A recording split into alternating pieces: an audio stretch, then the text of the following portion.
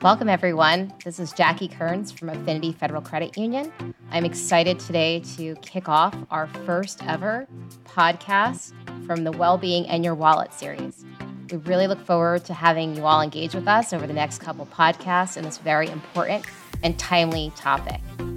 Today, there's many things that we want to talk about, and I've had some experts here with me, Sean Lubitz and Grant Gallagher, to help that discussion move along. Welcome, gentlemen. Thank you, Jackie. I'll give a very quick introduction of myself first. So my name is Sean Lubitz. I'm the Assistant Vice President of Retail Branching here at Affinity. So I oversee all of our physical branch locations across New Jersey, New York, and Connecticut. And I'm Grant Gallagher. I'm the Head of Financial Wellbeing and Brand Communications at Affinity. I lead our financial wellbeing initiatives, PR and communications, financial learning, and a grab bag of some other things as well. Thanks for having me, Jackie.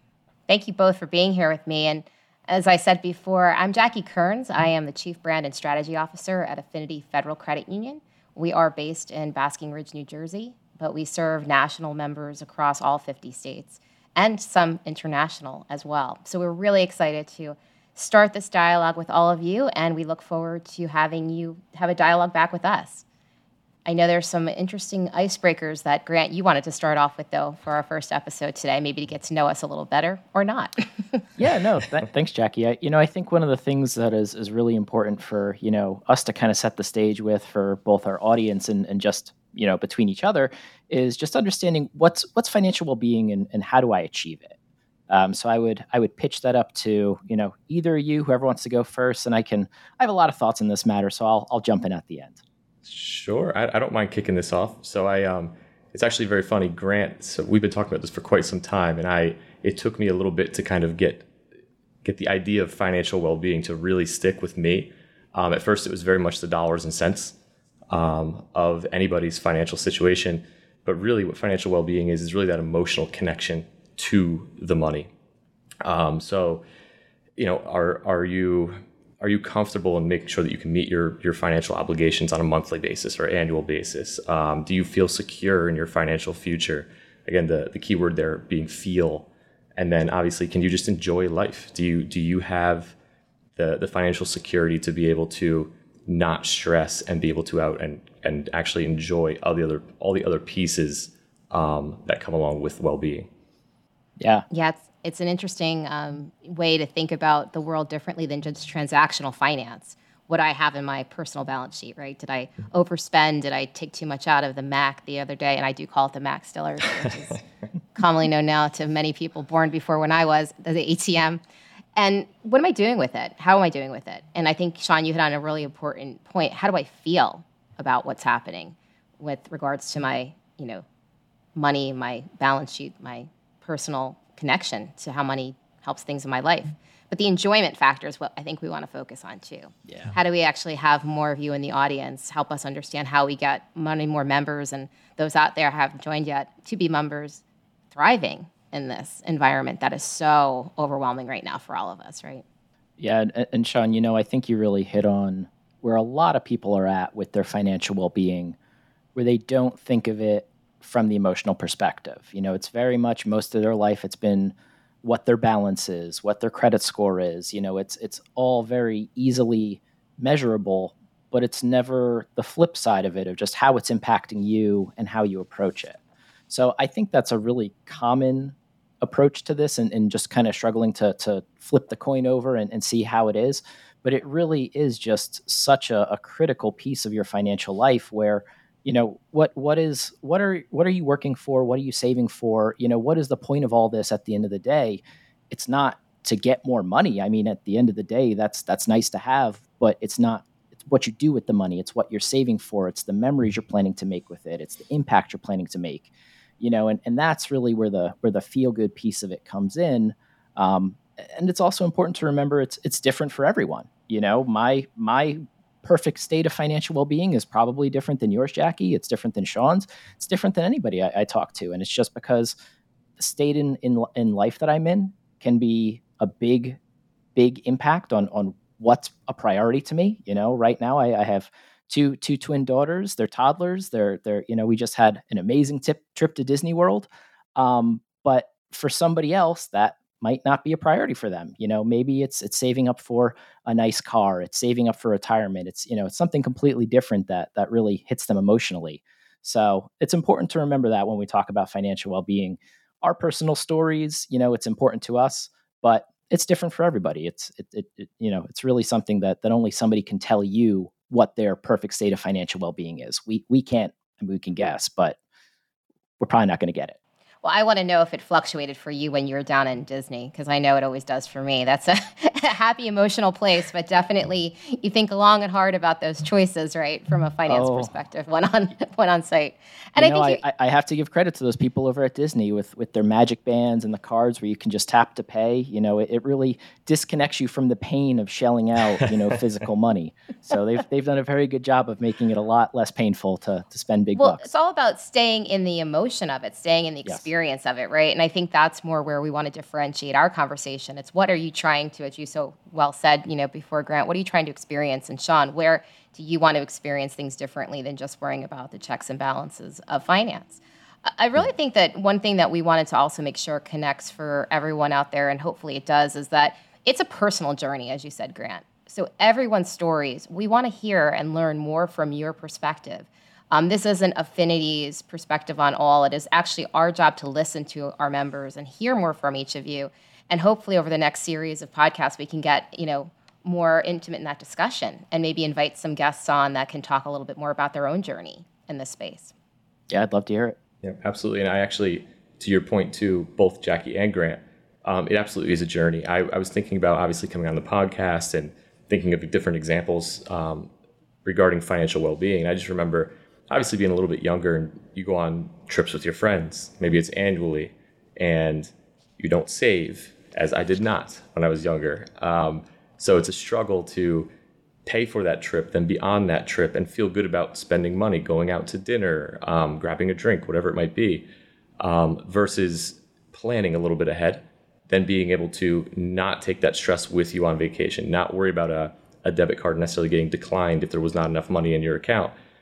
Those are all very stressful situations, whether people want to admit it or not. So absolutely, well-being, financial well-being is totally a journey, and it meets everybody kind of where they're at their point in life.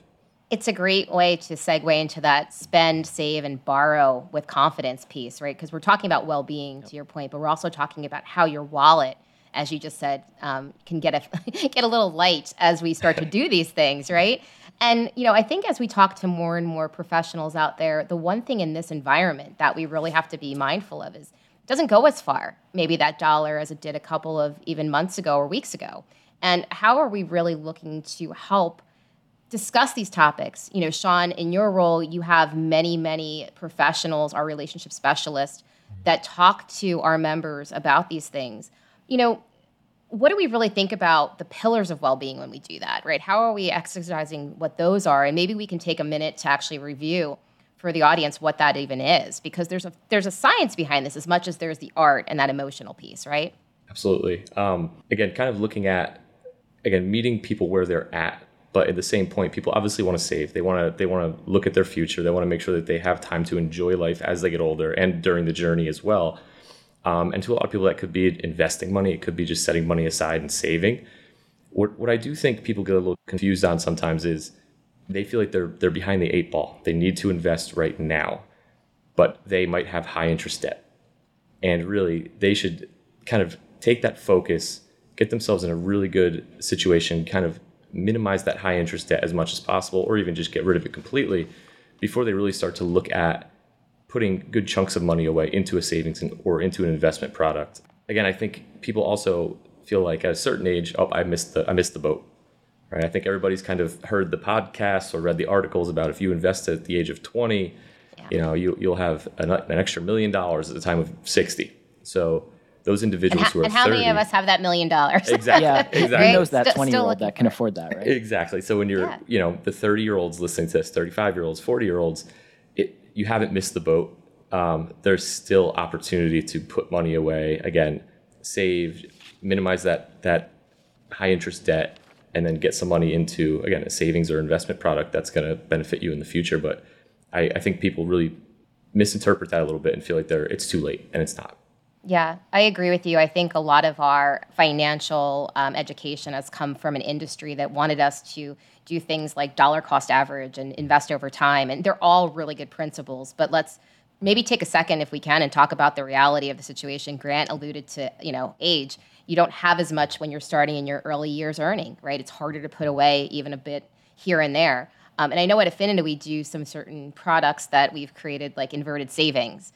Start with a little bit, it earns you higher interest, right? It's a really simple, easy way of getting started, where maybe the investment markets are a little bit more scary territory. If I had a dollar for every person that I remember put money into the market that really didn't know enough about it yet, they probably don't have those same dollars today. So we have some products, right, that can help. But what do you think is the biggest barrier when you think about someone's well-being? Is it just getting started? I mean, Grant, you've been doing financial education for a number of years. What's the biggest break that we have to make with somebody, I think, to just allow them to open up and get started with us? Yeah, it really is that first kind of hump to get over, to figure out what you can afford to do and what you can do to get started. There's a little bit of a analysis paralysis with just so many options out there that it's hard to figure out, what's the one thing to put that first dollar into, and then it's much easier from there. Is it budgeting? I mean, I know we hear that term all the time, budgeting, right? So what do you think about that? Yeah. You talk a lot about budgeting. You've told me about budgeting. Yeah. No, it's one of those things. It's partially budgeting. It is looking at your whole financial picture, understanding what you can afford to put away. And listen, it doesn't matter if it's $1, if it's $5, if it's $100. It's really forming that habit, becoming comfortable knowing, what you can afford to put away. And I mean, listen, it's a lot of the times it's there as an emergency. That's usually where a lot of people start is by forming that first emergency fund. We've all heard that, scary statistic of less than, half of all Americans can afford a $400 expense. Well, it's because half of those Americans haven't prioritized making an emergency savings account. And that's something that, really is a solid place to start. But it's, before you even get there, it's looking at your financial situation, understanding your cash flow. If you're living paycheck to paycheck and things are really tight, where can you potentially cut back to open up a little bit more cash flow?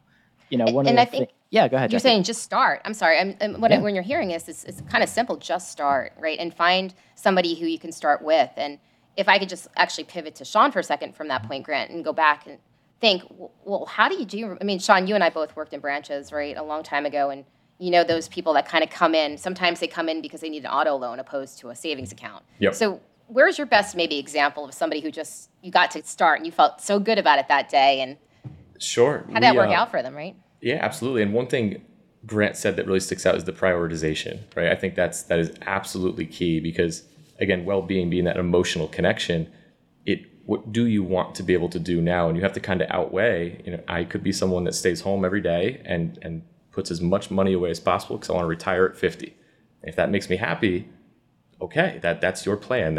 We will guide you through that journey.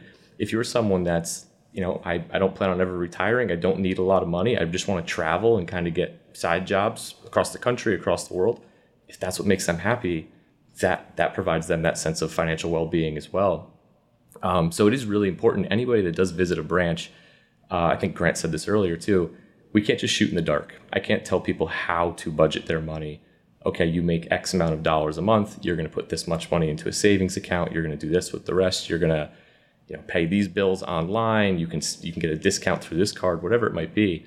It's really just making sure we ask questions and understand what their financial dreams are, what are their goals, and then guiding them through that journey and making sure that they achieve those goals. So it is absolutely different for everybody, but I think that's what I enjoy about this role. And I know our team members in our branches and also in our digital branch as well really enjoy that piece, getting to know the members and developing those relationships and then seeing the success, obviously. I think we can all attest that, making sure that the relationship is the focal point opposed to what product or solution they're walking out of the branch or leaving that discussion on the telephone with us if they call in to our hub, or even they kind of come in through the chatbot. What we do with that information from that point on is really important to tie back to something I wanted to ask Grant a little bit more about as well, which is, there's a lot of behavior as we've been talking about it. Sean, you just said it best too. We want to personalize what we're doing for our members and how we're doing it and offering them some suggestions. But Grant, what do you think is, in this environment that we're in, what do you think are coming out of our research with Gallup or other things that we're looking at? What's the biggest worry that you might have, the stress that you might have even right now as a member, as a consumer in all of this? And how do you think you manage through it? Obviously, you're an expert in the space, so you take your own advice, I'm sure. but what do you think? Like, what's in your own, sphere, your friends, your family going on, especially with inflation, right? It's big time. Yeah, I think that's kind of the scariest part, is that we don't know where things are going. And, traditional wisdom is, always keep an eye on your finances, go back and, reconfigure as things change, usually maybe once a year, maybe every 6 months, something like that. But things have been changing so rapidly that I think people are kind of stressed about even just being able to keep status quo. And, for a lot of folks, it's hitting them in their grocery bill. It's hitting them when they're filling up at the pump. So it's my main advice from that angle is, make sure that your basics are always covered. It's nice to have, an Amazon Prime subscription. It's nice to be able to stream whatever you want. But make sure that your core needs are covered before you're looking to the comfortable stuff. Also, ask for help. I cannot stress that enough. You need to have somebody who you're comfortable talking about your finances with, and not a lot of people have that financial best friend. Some people will turn to their financial institution to get that advice. Some people will have a friend or a family member that they'll turn to, but you have to have somebody that you're really willing to have a open and honest conversation with, because it's like you go to the doctor. If you're not telling them all your symptoms, they can't diagnose you properly. That's the same case for your financial life. You gotta right. Tell the truth. You gotta be honest, and that's the best way to get good guidance. Right. I think it's you said it before too, and maybe I'll kind of using words here that weren't exactly said, but reducing stress, right? Yep. Making sure you have a partner in this discussion. We know in the world that we just come out of from a pandemic perspective, people still have mindset to get back into what is sort of the norm. And in this financial well-being piece that we're talking about and really leveraging as part of how we at Affinity help our members hopefully through different times, there's those further elements, right? There's not just financial well-being. It's how you physically are doing. How are you socially doing, right? What's your career like? What's the overall environment in your community?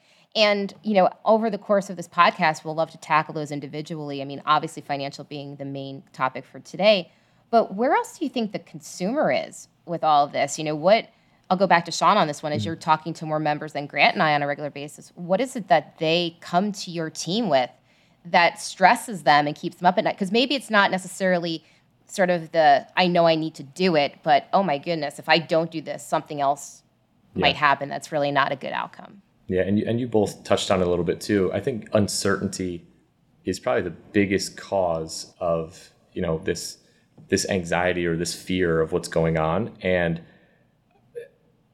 I don't want to say anyone is overreacting. That is not at all. We all have obviously, a right to be concerned, but at the same point, a lot of things are out of our control. And what we try to tell people is control what you can control. And Grant said this earlier as well. I mean, we have a choice, right? We can prioritize our wants and our needs, right? We need to pay our cell phone, right? We don't need to go get that cup of coffee every day, even though I don't know how I would feel each and every day if I didn't have it next to me, which I do right now. I'm going to pay for it for you, by the way. I'm going to keep putting that in the coffee. I don't want your team to see you without coffee, Sean. Yeah, just to keep me going, for sure. Or your family. Yes, absolutely. But I think just, again, taking a deep breath, a lot of it, if you are planning and you are kind of preparing, because this does go in cycles, right? If you prepare for it properly, it will remove a good amount of that stress from this situation. But really, it's take a deep breath, focus on what you can control, and then make the decisions and kind of prioritize your wants and needs to make sure that you weather the storm a little bit. That's great advice. Grant, what do you think, based on that too, what are some of the ways to even hopefully short-term, more on the inflation front, things kind of regulate in the overall environment again? We're not chasing so many goods with so few, right, dollars. Let's think about this. What would your advice, 2 years from now be if you started today? What do you hope someone would achieve to combat something like inflation? Like, what are the big 2 or 3 things that you think really help? As Sean covered a few of them just before. Yeah, well, I think Sean kind of hit the nail on the head when he mentioned stress is at the key of all this. If you're constantly in a state of worry, you need to figure out how to realign your financial priorities so that it isn't such a big piece of what's happening right now. We hear so much that people are stressed out, that the medical research is out there that stress has a major impact on your physical life. So we know that that's going to ripple basically all throughout your well-being. So really kind of focusing on that stress element is really critically important to surviving the waves and the ups and the downs. And the research shows that there's a couple of ways to do this. The first one is, are you spending on things? Things are great, but a lot of the time the rush you get from it, it's over within like a day. You look at that, gadget or gizmo or purse or shoes the next day and you're like, that's great. Okay. Put it in the closet. It's only going to bring me a limited amount of joy. The research that we've seen from Gallup shows that experiential spending is much more impactful because you build those memories and you can enjoy them time and time and time again. And, usually even remember it a little bit better, each time. I'm sure 5 years from now, my trip to Disney will have been no stress. The weather would have been perfect. There was no rain, That's right. Yeah. But and again, it doesn't have to be a trip to anywhere exotic, anywhere special. It could be a trip to the park. It can be a trip to the zoo. It can be, even just some takeout and you go eat somewhere with a beautiful view. I mean, it can be really simple things that you can do to build these memories, and they don't have to be a strain on the wallet. And I think that's a great way to, before we go to some of our member questions that we got, think about the state of mind around well-being. It's a mindset. It complements things that are in your wallet, like your financial wellness, your personal balance sheet, right? You talked about it both before. What are you spending on Starbucks or what are you spending on vacations? That's all something that advice is out there for we can help with. But your mindset's going to be really important, how you regulate the stress in one's life. And finance is one of the key drivers of stress in one's life, as we all know. So we're going to be happy to be here listening to all of our members, listening to some of our new future guests that will come on and talk about their expertise. But I also know, Grant, that in preparation of our very first podcast, we had some members that were interested in kind of weighing in. So do you want to hit Sean and I up with some of those questions, maybe? Let's do it. Sure. Yeah, we have some details in the member mailbag, and if you want some information on how to send us your comments and questions, please look at the show notes of the podcast, and you'll have that information. You can also find us on social media and send them there. Just make sure to note that they're for the Wellbeing in Your Wallet podcast member mailbag. All right. So the first question we have is, as the cost of gas increases, I'm looking for ways to save more at the pump and other areas. What can I do? So, Jackie, I'll send this your way first, and then Sean, what are your thoughts on this? Yeah, so I think first and foremost, the shock at the pump happened twofold, right? We weren't driving as much during the pandemic. So many of us didn't have to fill up or get to that office that we are going back to now more regularly. There's a few ways that I looked at it. One, you can always be more environmentally conscious, walk somewhere instead of driving it, right? In my neighborhood, it's a little hard to do, but I did try to do it when I was on vacation. Left that car parked right there, walked all downtown, walked to the boardwalk, and viewed the sea, if you will. It was part of my vacation this summer. But I also think be mindful of things that can offer you rewards back, right? So we have a great program when we look at our debit and cashback rewards. Some of our products are offering bigger incentives to do more points for certain categories like gas. Look for a provider who, at the very least, if it's not Affinity, does that for you as a consumer. Because it's one way to take the bite out of that pinch a little bit at the pump is to know at least I'm getting something to pay it forward and something that I can use for some other purpose. It might be groceries. It might be offsetting another cost. But that's how I've looked at it. I definitely keep my card in my wallet for that stuff. And I've been using a card more than cash when I've been at the pump. I know Sean was, probably thinking the same thing on the Affinity card side. But Sean, you've got younger children than I do now, so it's probably hard to walk them everywhere yes, that you guys go, right? Absolutely. I'm up there with Grant. So 3 girls. But absolutely, it's been interesting. And I think at a certain point, everybody has to kind of hold themselves accountable to an extent, right? So again, talking about what's out of our control, gas prices are out of our control. So how do we hold ourselves accountable? And part of that, to your point, Jackie, is do a little bit of research. I don't think people like to talk about their feelings when it comes to finance. They don't like to put it out there. Even from the branch perspective, there's times that we speak with our members and we're trying to dig in to kind of understand and make sure we do the right thing by them. And in the beginning, they can be very hesitant because it's not a comfortable topic to speak about. But you don't need all the answers, is what I would tell everybody. You don't have to have the answers, but you do have resources. So hold yourself accountable to reach out to those resources. We do financial checkups for our members. We'll reach out to them every 3 or 6 months just to see how they're doing, because a lot can change over the course of 3 and 6 months. Gas prices, Yes. being one of them. So I love really the outreach. If I could just interrupt you there, Sure. because you guys have done a phenomenal job of outreach during the pandemic, especially when people couldn't get to you. You got to our members in a fantastic way. All the devices people can get to us through mobile or online or chat, like we said before, call us, come in, see us. But if I could just ask you one more question when Sure. you were talking about that. We'll be proactive when people want us to be. So if you want us to set up that 3, 6, 9 month check-in, we're happy to do it at Affinity, right, for you. Yes. So that we're just making that call, seeing how everything is. But would you also say that one of the key next steps or takeaways for this is to, like you said, self-reflect, have a plan, and know what kind of contact you want. We Yes. also don't want to overwhelm and bother you, right? We want to be there as a partner when you need us. So a life change, maybe that's when you reach out, right? I'm sure you've seen that a lot in the branch system over time. Or something that's gone on with your career in terms of a different opportunity out of state, right? Absolutely. We're still able to serve you. So, maybe that's some key takeaways that we can offer to this audience as well. Yeah, absolutely. And, those key kind of life points, if you will, throughout your journey, getting married. We see people getting married all the time, being divorced, unfortunately, having children, buying their first home, buying their first car. I think a lot of people don't really realize how big of a deal that is for, younger members coming in and getting their first car and purchasing it on their own. So we do want to make sure that we are there for everybody at every point along that journey, because again, you don't need to know all the answers. That's what we're here for. And we want to help. Yeah, and I think talking about that in our next podcast, which will be coming up shortly around if it's time to stay with your bank or break with your bank, right? And we're obviously a credit union, and we think the world of what we do as credit unions. But when we talk about that, maybe we could talk a little bit more about those different principles of why you stay or why you go, and how that also factors into that well-being, reducing stress, making sure you really have a true partner that you can work with.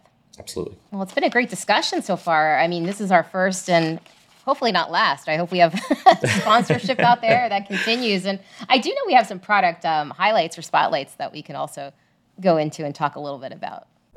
Yeah, thanks, Jackie. And actually, this ties right in well to our last conversation about, high costs at the pump.